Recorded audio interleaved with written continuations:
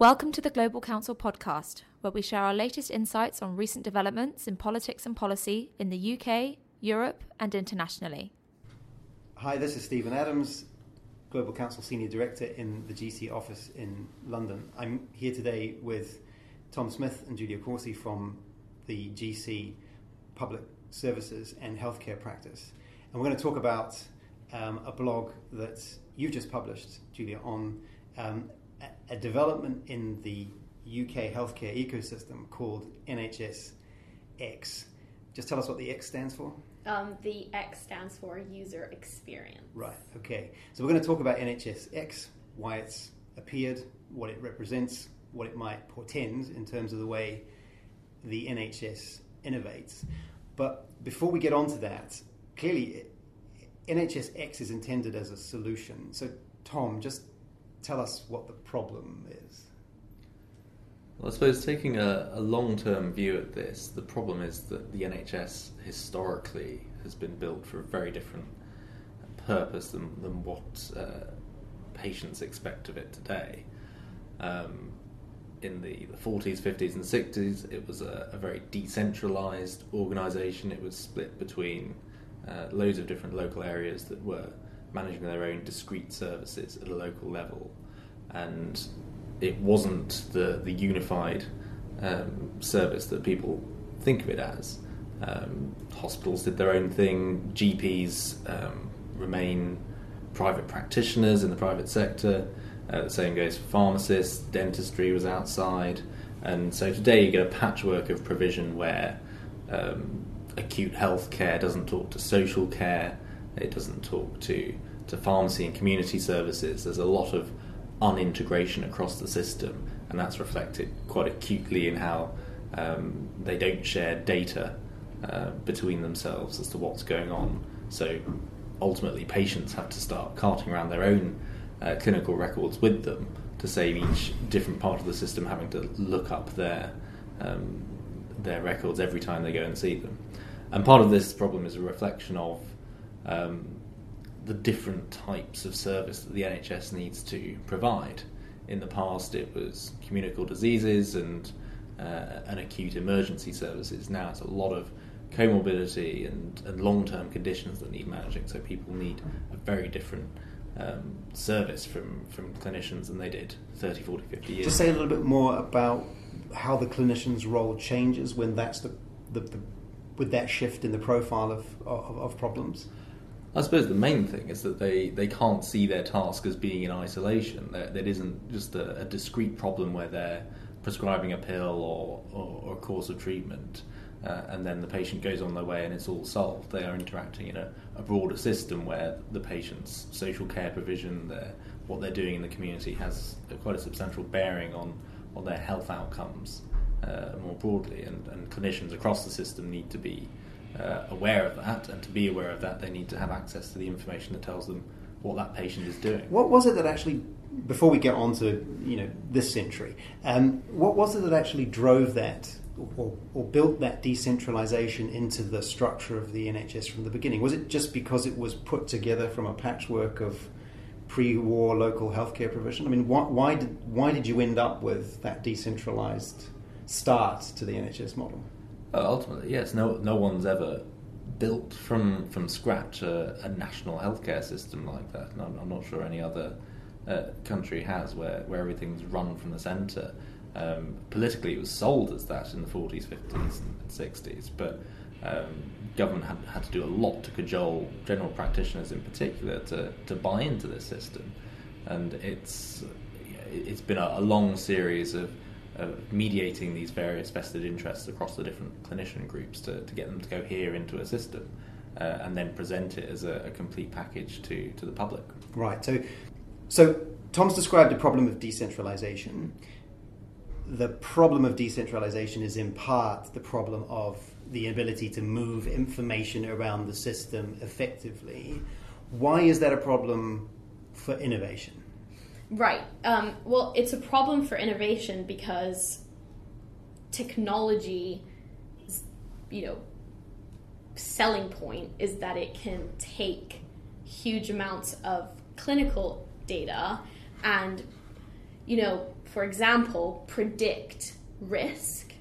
So if you are missing, say you are at risk of, a heightened risk of cancer, if you're missing a key information point that is, your immediate relative passed away before the age of 60 because of breast cancer, the predictive part of that technology doesn't work. So the problem is essentially extracting big data from a system that's very bad at not just moving data, but presumably pooling data as well. Absolutely. Okay, so how does NHSX propose to solve that problem?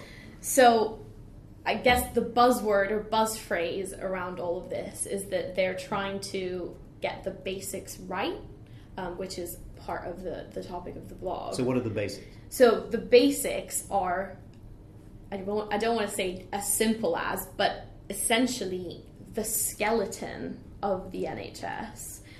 The data infrastructure needs to be interoperable, meaning that it needs to allow other technologies, not necessarily developed by the NHS, but even private providers, to plug into it. And if you can't get that basic right, it's very hard to then just start piling innovation on top of innovation because the system won't support it.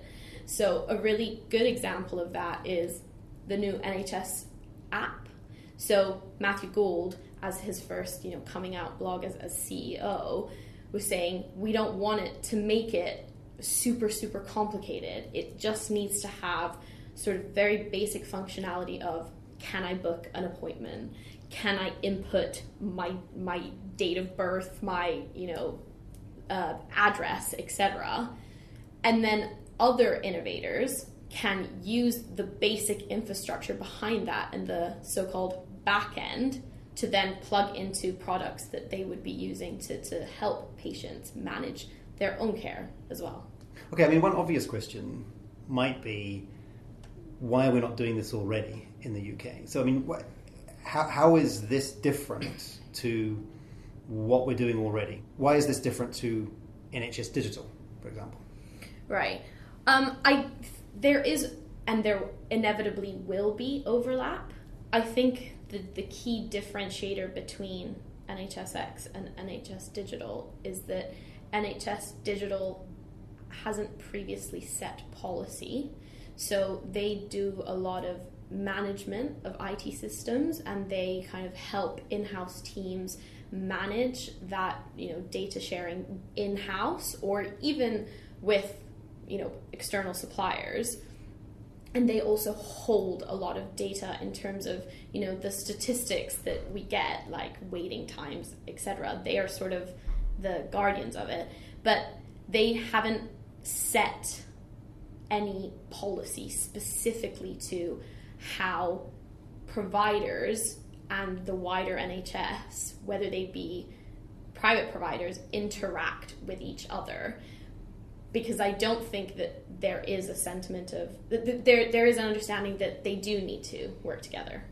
Okay. I mean, for private sector innovators in the healthcare space, I mean, clearly it's been a perennial issue with them, how effective and easy it is to engage with the NHS, how primed the NHS is for innovation.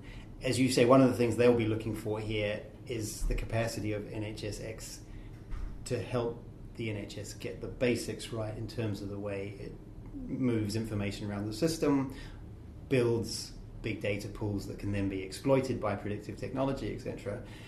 Is there anything else that they'll be looking for from NHSX, you think?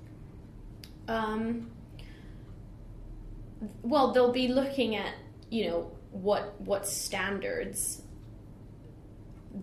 the unit is setting in order to engage with the NHS organizations in terms of like best practice sharing, or even things like, the way that data is collected, because that is also an issue.